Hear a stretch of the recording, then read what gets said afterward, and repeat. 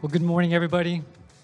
It's so wonderful to see you here this morning. Wasn't that special just hearing how God's working? It's been an amazing month for us here at our church, and I want to bring our month to a close with a message that I've entitled, The Progress of the Gospel. That's how we're going to close this month, the progress of the gospel, and we're going to spend time in a passage in Philippians chapter 1. Did you know that Philippians is a missions letter? The entire letter is a missions letter from one partner, Paul, to another partner, a church at Philippi. It's a letter from one missionary to his friends in Philippi. Here at our church, throughout this last month, we've had the opportunity and the privilege to hear from our friends, our global partners. And I've been so encouraged by the stories that we've heard throughout this month. You know, God is working. He's working here in our local communities. It's evident. We've heard about that. He's working throughout our country. We've heard about that. And He is working throughout our world. No matter where we are, we see God work. Whether it's here, whether it's abroad, no matter where we are, God is working. And I want us to see this morning where Paul was when God was working through him. And so in your Bibles, I invite you to turn to Philippians 1. And we're going to start in verse 12. And we'll unpack this all-important passage. Philippians chapter 1, I'll start in verse 12. Paul writes this, "Now I want you to know, brothers and sisters, that what has happened to me has actually served to advance the gospel." We'll stop right there. All right, who here has been to Rome, Italy? Can I see your hands? A number of you, okay? A number of you have visited Rome. Rome is a travel destination. It's like a bucket list city for many travelers. I one day hope to visit Rome. In Paul's day, Rome was the most important city. It was the number one city in Paul's day. And Paul knew that if he could preach the gospel in Rome, the impact would be far-reaching. That's why he had to go to Rome. There was no option but to go to Rome in Paul's mind. In fact, we know that he had to go to Rome because the book of Acts tells us that. In Acts 19, this is what it says in verse 21. After all this had happened, Paul decided to go to Jerusalem, passing through Macedonia and Achaia. After I've been there, he said, I must visit Rome also. So the context is this. After all that happened in Asia Minor, all the miracles and all the healings that God performed through Paul, Paul was set on going to Rome to preach the gospel. And guess what? He made it to Rome. But here's the twist. Paul had planned to go to Rome as a preacher. He ended up doing his best work as a prisoner. You see, because when Paul arrived in Rome, he was put under house arrest. And so the circumstances that Paul found himself in Rome were not the circumstances that he had planned out for himself. Now, most of us, at least I like it when things go according to plan. Right? I like to plan things, and I like to see them go according to those plans. Many people like planning trips. In fact, there are some people who like planning the trip more than the trip itself. And maybe you're like that. You love planning your trip. You love going to YouTube and looking at all the travel channels and getting ideas of where to visit, where not to visit, what to pack, what not to pack. So there are many of us who like to plan for trips, and some people love just the aspect of planning for a trip. But maybe you've discovered throughout the course of your travels that sometimes the most memorable parts of a trip are the parts that don't go according to plan. Maybe you've discovered that there are certain things that happen that you didn't necessarily plan for, and those stand out as the most memorable parts of that trip. This past weekend has been eventful for us here in Southern California as far as weather goes. That's the number one topic this entire weekend. It's been cold, it's been rainy here, which means that it's snowing in the mountains. You know by now that the experts say that this has been the most severe snowstorm in over 3 decades. Now, that means something to me because I remember that snowstorm 3+ decades ago. You see, because at that time, I was a college student. I was part of a campus fellowship. We were at our annual retreat in the mountains. We had planned a 2-night, 3-day retreat. I was part of the leadership team, and we had planned out a 2-night, 3-day retreat. We all drove our cars up there. We caravanned up to the mountain, enjoyed the first day, enjoyed the first night, and enjoyed the second day. And then we went to sleep that final night. When we woke up the next morning, we couldn't locate our cars. They had disappeared. We could not see a single car in the parking lot because all the cars were under 6 feet of snow. Just snow just dumped on our cars that previous night.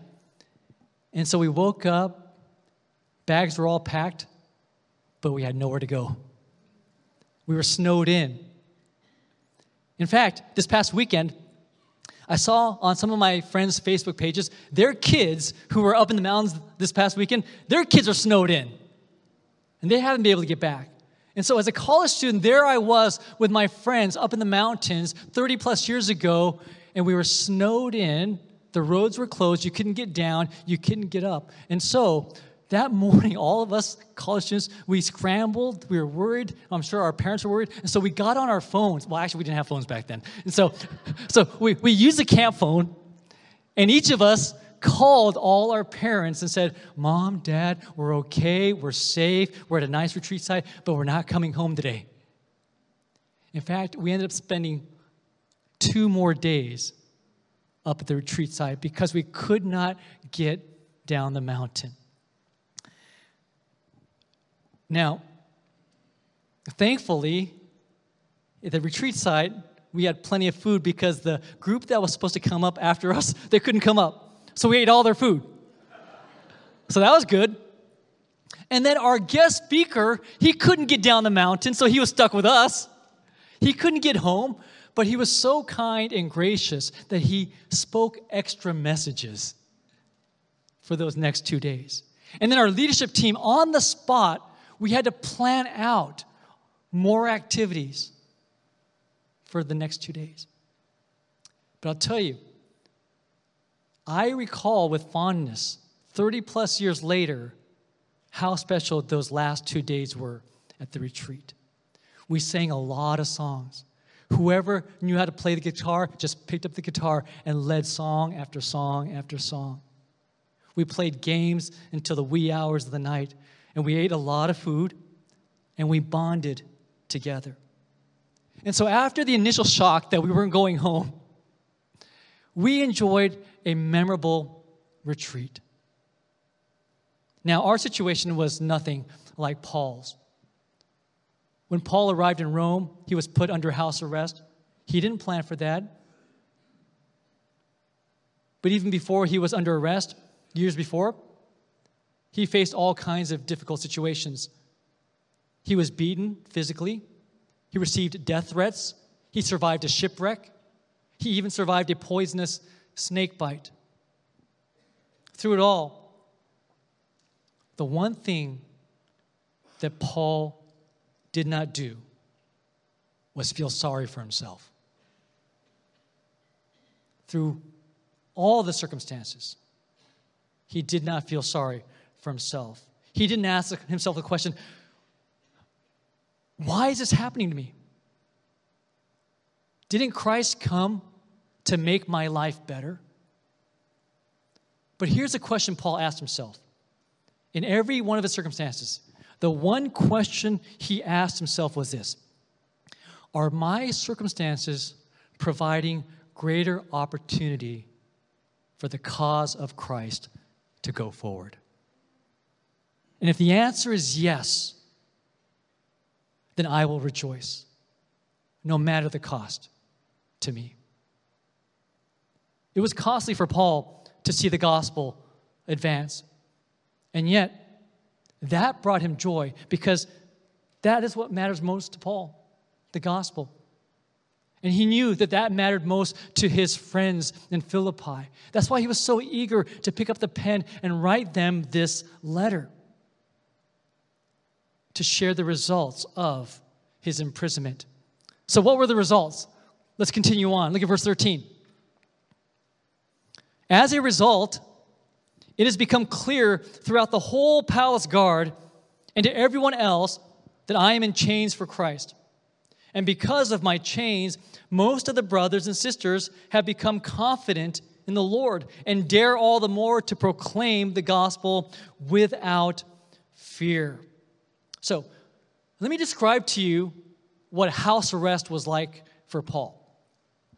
He was in his home, but he was chained to a guard 24/7 in his home. Now, he was also given permission at times to go outside his house into the city, but he had to be chained. And so he was chained inside his home and outside his home 24 hours a day. He was chained to the palace guards. These young men, they were the best of the best. They were handpicked by Caesar as part of his household. And so Caesar assigned these men to be chained to Paul. Did you get that? They were chained to Paul. They were chained to him, this fascinating man, and they had to listen to this man 24/7. So they became Paul's captive audience. So as they were chained to Paul, they would listen to Paul pray throughout the day. They would listen to Paul sing throughout the day. When they went out into the streets, they would listen to Paul preach throughout the streets. They had no choice. Break me free. No. They couldn't. They were chained to Paul. So they saw Paul sit down to write the letter to the Philippian church. So imagine sitting next to Paul, sitting down. Now imagine if you were sitting next to somebody for hours on end and that person's writing emails on the computer. You ever fly and the person's next to you is like on the computer doing something? It's tempting to look over, isn't it? It's tempting. But imagine being chained to Paul, he's writing letters to his missionary churches. They had to have seen what he was writing. Paul had a captive audience. This reminds me of something a friend of mine once experienced. A pastor friend of mine once had car trouble. And he shared the story with me, that he had car trouble, so he called the tow truck company to come tow his car.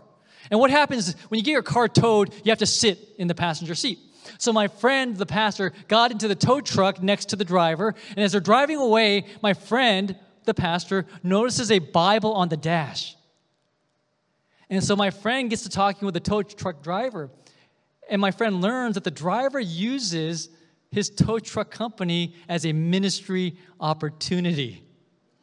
And so every time this guy gets called to come out and tow a car, he'll hook the car up, the stranded driver will hop into the passenger seat and becomes a captive audience.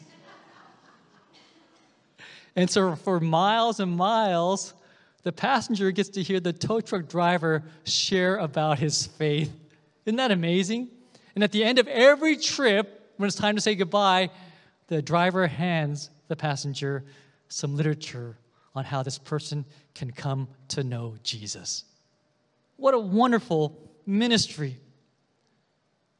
I imagine these palace guards learned about Jesus by being chained to Paul 24/7. In fact, I don't have to even imagine that. I know that for a fact because I'm going to take you to the most fascinating ending to a letter in chapter 4. So in your Bibles, go to Philippians 4, and I want to read to you verses 21 and 22. And Paul ends this by saying, "Greet all God's people in Christ Jesus. The brothers and sisters who are with me send greetings. All God's people here send you greetings." Get this. "Especially those who belong to Caesar's household." That's a reference to the palace guards. This is almost humorous. Paul's saying, everybody sends greetings. Oh yeah, by the way, so do the members of Caesar's household. These are the palace guards who came to faith while being chained to Paul. Amazing. Paul wanted to go to Rome to preach the gospel in a powerful way, and he did. He just didn't do it as a preacher. He did it as a prisoner. And what happened to Paul actually served to advance the gospel in ways that he did not prepare for. And it was not an accident. As followers of Jesus Christ, we know this. There are no accidental circumstances. There are no accidental circumstances. We know that God is in complete control of our circumstances. Sometimes that's hard. Sometimes it's hard to know and accept because many of our circumstances are difficult. But there are no accidental circumstances. God is in complete control. Every circumstance that you and I are in is an opportunity to live out our lives of faith. And here's what we know. Our circumstances, they will change. That's a guarantee. And so for those of you right now who are at a peak, you're enjoying life, I don't want to be a downer, but there will be a valley. And that's why when you're at the peak, enjoy that because a valley will come. It will come. But if you're in the valley right now, please know this. The sun will come out. You will experience hope.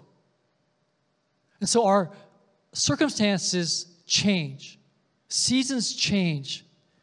What remains constant is this: the opportunity to live out our faith and proclaim the gospel. That never changes. It does not change based on the circumstance. We have the opportunity to live out our faith and to proclaim the gospel. Now, does this mean that we have to like our circumstances? No. Please don't think for a moment that Paul liked his circumstances. Being chained was not fun for Paul. So I don't want you to think, oh yeah, Paul, he enjoyed being chained to guards 24/7. In fact, we know that it was just the opposite. There's a powerful scene in the book of Acts, chapter 26.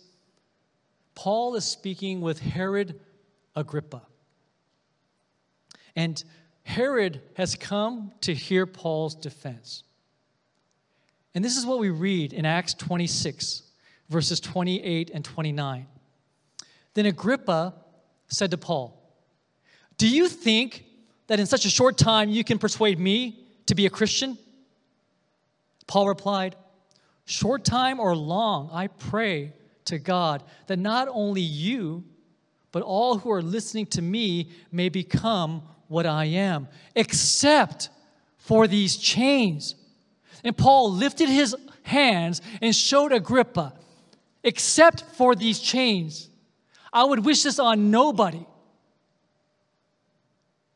He did not like his chains any more than you and I would like being chained.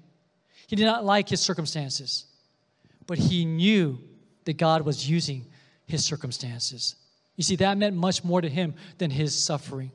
He knew that God was in control of his circumstances.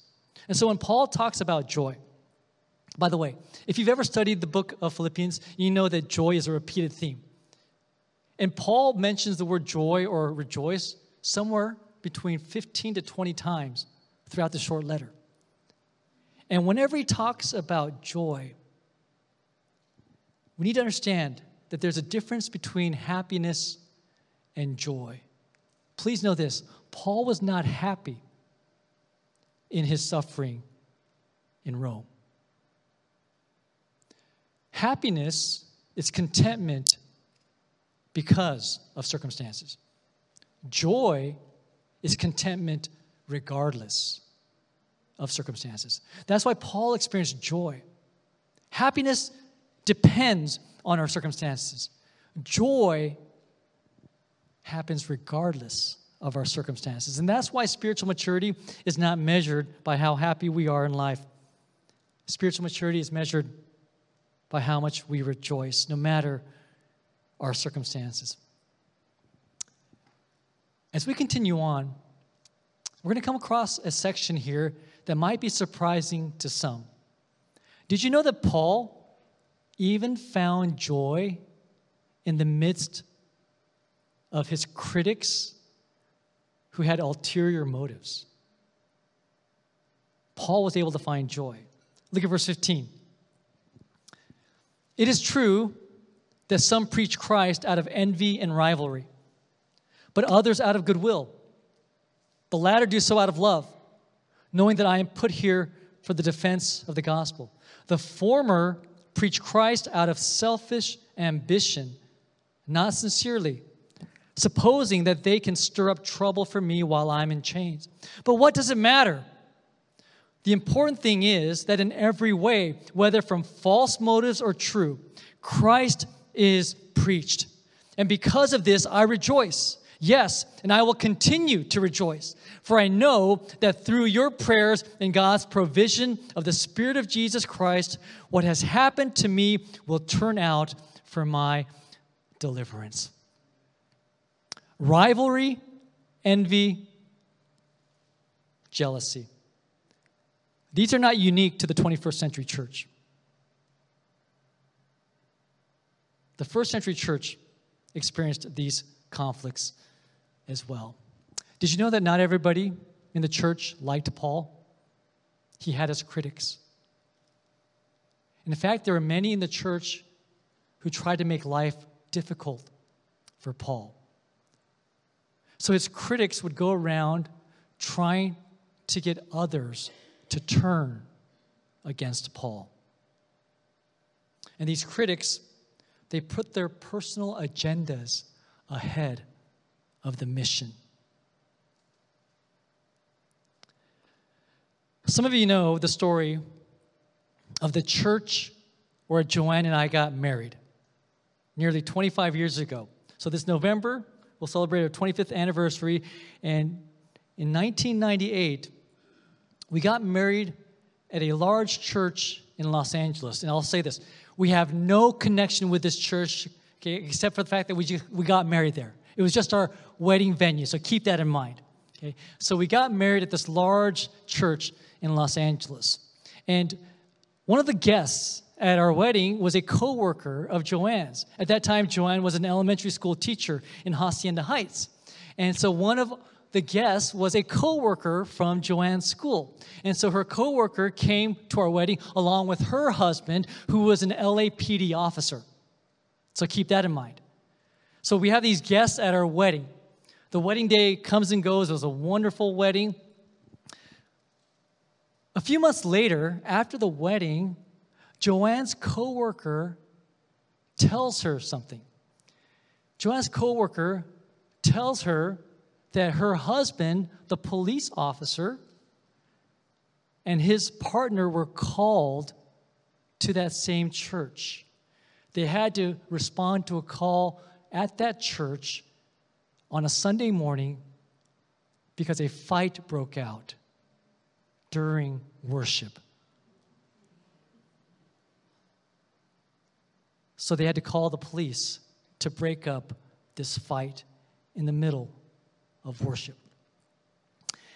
And later when we heard the story, I thought it was so sweet because Joanne's co-worker's husband, the police officer, he was so concerned thinking that I was a pastor at the church. He went around, where's Tim Park? Where's Pastor Tim? Is he okay? Is he okay? Where's Pastor Tim? I thought that was so sweet that he was looking out for me. We said, no. We have no association. We just got married there. But the fact that he was called there 2 months later to break up a fight. After that, I thought long and hard about that scene and what it must have looked like to these police officers. Here's my thought. I imagine that the members of that church all had the same passionate commitment to the church as the people they were fighting. I imagine that was the case. They were equally committed to the church. I imagine they also had the same theology as the people across the aisles. So what got in the way? Pride, selfish ambition, and personal agendas.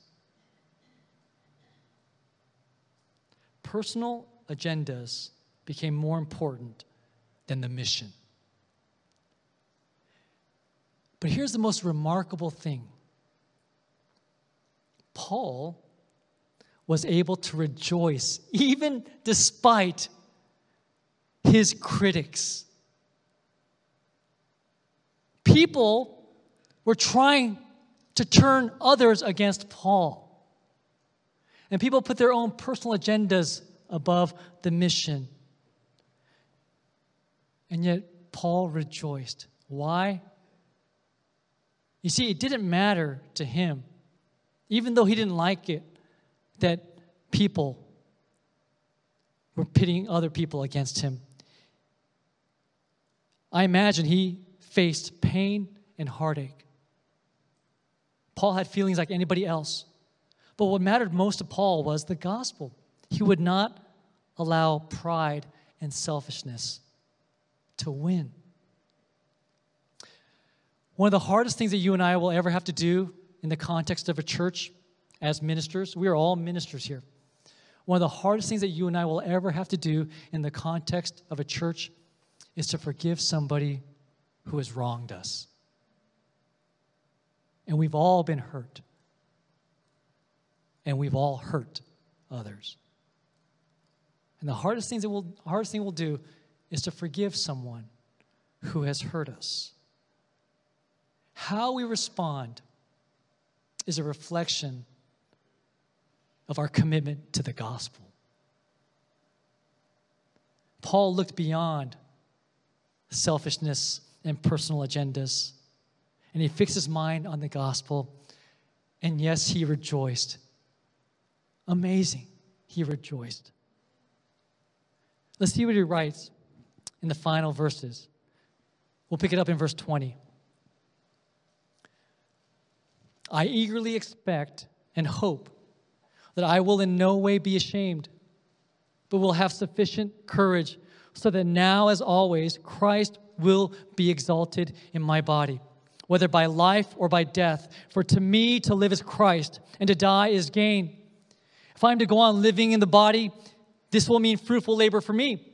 Yet what shall I choose? I do not know. I am torn between the two. I desire to depart and be with Christ, which is better by far, but it is more necessary for you that I remain in the body. And convinced of this, I know that I will remain and I will continue with all of you for your progress and joy in the faith, so that through my being with you again, your boasting in Christ Jesus will abound on account of me. No matter what would happen to Paul, Christ was going to be exalted through him. Paul would later actually be put to death. In this first imprisonment in Rome, he spent 2 years in house arrest. He was released, but then later on, he was put back in prison. And during his second imprisonment, he was executed. And when Paul wrote this letter to the Philippian church, he knew that he could die at any moment. But he also knew that while he was here on earth, his ministry was necessary to strengthen the faith of the Philippians. The reason why we have Missions Month every year is so that our global partners can come here and remind us through their encouragement that what we're doing matters. Our global partners come and encourage us and let us know by what they're doing and by hearing their stories, our faith is strengthened. And no matter what happened to Paul, Christ would be exalted. And that's why Paul was always looking out for the best interest of others. That's why later on in his letter, he encouraged the Philippians to do nothing out of selfish ambition or vain conceit. And encouraged them to value others above themselves. I imagine the one thing that Paul never said to himself when he looked in the mirror was this: Paul, you have to do what's best for you. I imagine Paul never once said that. Paul, do what's best for you. Now, we hear that phrase often. You got to do what's best for you. And I understand. I understand the intention, and I understand that it's important, that we need to take care of ourselves. We have to be healthy emotionally, mentally, physically. That is important. But I think as followers of Jesus, the better question is this, or the better mindset is this: you got to do what's best for the kingdom of God. And so within that context, here's how it works. When we approach life with that attitude, you've got to do what's best for the kingdom of God, then everything we do, work, rest, sleep, nutrition, leisure, all those things serve that purpose of the kingdom of God. And there's a huge difference there. Because if we just simply say, you got to do what's best for you, we are the end. We are the goal. When we say, do what's best for the kingdom of God, that is the end goal. And we live our lives in light of that, and everything we do serves that purpose. Throughout this month, we've heard many encouraging stories from our partners in the gospel and how God called them into their respective fields. We've heard powerful stories. I've really been encouraged throughout this entire month. We've heard people from this stage. We've heard people in our respective groups on Sunday mornings. Many of you were here on Friday night for our missions rally. And I was just so thankful to hear the stories from all of our global partners who are on this stage. There's something powerful about stories. And everybody here has a story. We all have stories. And it's important for us to share those stories. For those of you who've gone through Rooted, you know that weekly, each of you shares your story. And stories are important not because God uses those stories to build us up. He uses those stories to encourage the body and build up the body. That's why, if I can encourage you, if you're not part of a group here at church, get yourself connected to a group. Share your story and hear stories. It's important to allow others to see that God is working. As we bring our month to a close, I want to take a moment to thank our global partners in the gospel. I see a number of them here this morning.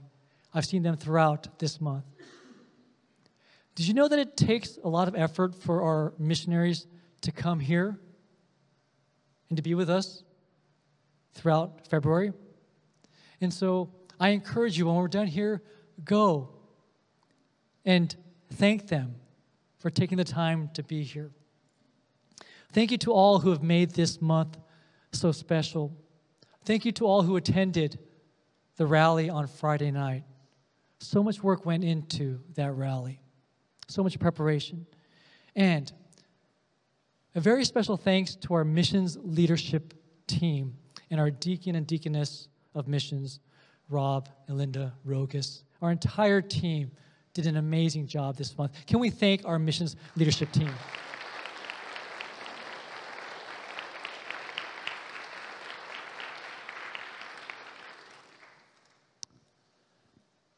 You've heard some prayer requests from our global workers who are here today.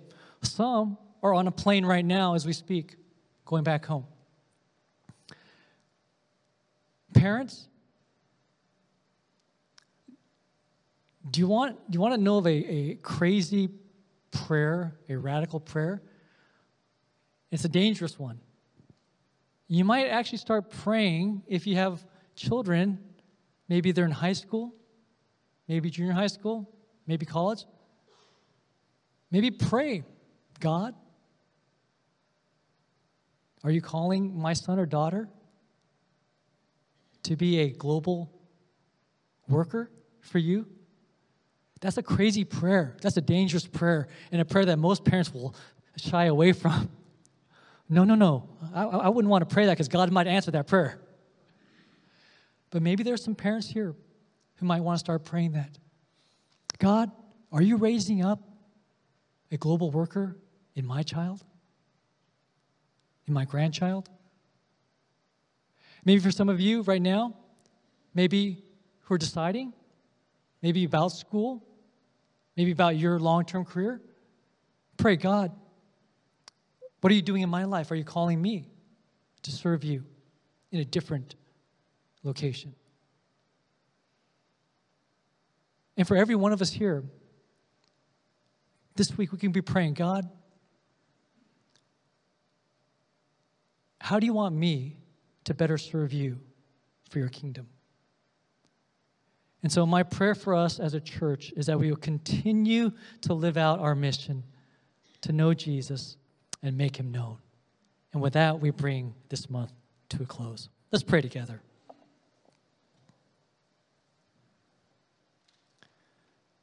Father, we thank you for your word. Thank you for the letter to the Philippian church. From one friend to another, one partner to another. And thank you, Lord, that we are also the recipients of this beautiful letter. Thank you for this month. Thank you for our partners in the gospel. We love them. We appreciate the impact that you make through them. Help us to continue to encourage them. Help our life groups and all our groups to care for our missionaries, to stay in touch with them, to send them supplies and gifts. Help us to pray for them and stay connected. And I just pray for our church, God. Thank you for this rich legacy. 55 years here on this corner. And you've built this legacy because of Jesus. And Father, you've called us to steward your church in this season. Help us to do that, to be stewards. We want to see the gospel continue to progress. Father, would you use each of us and would you use us corporately? We pray all these things in Jesus' name. Amen.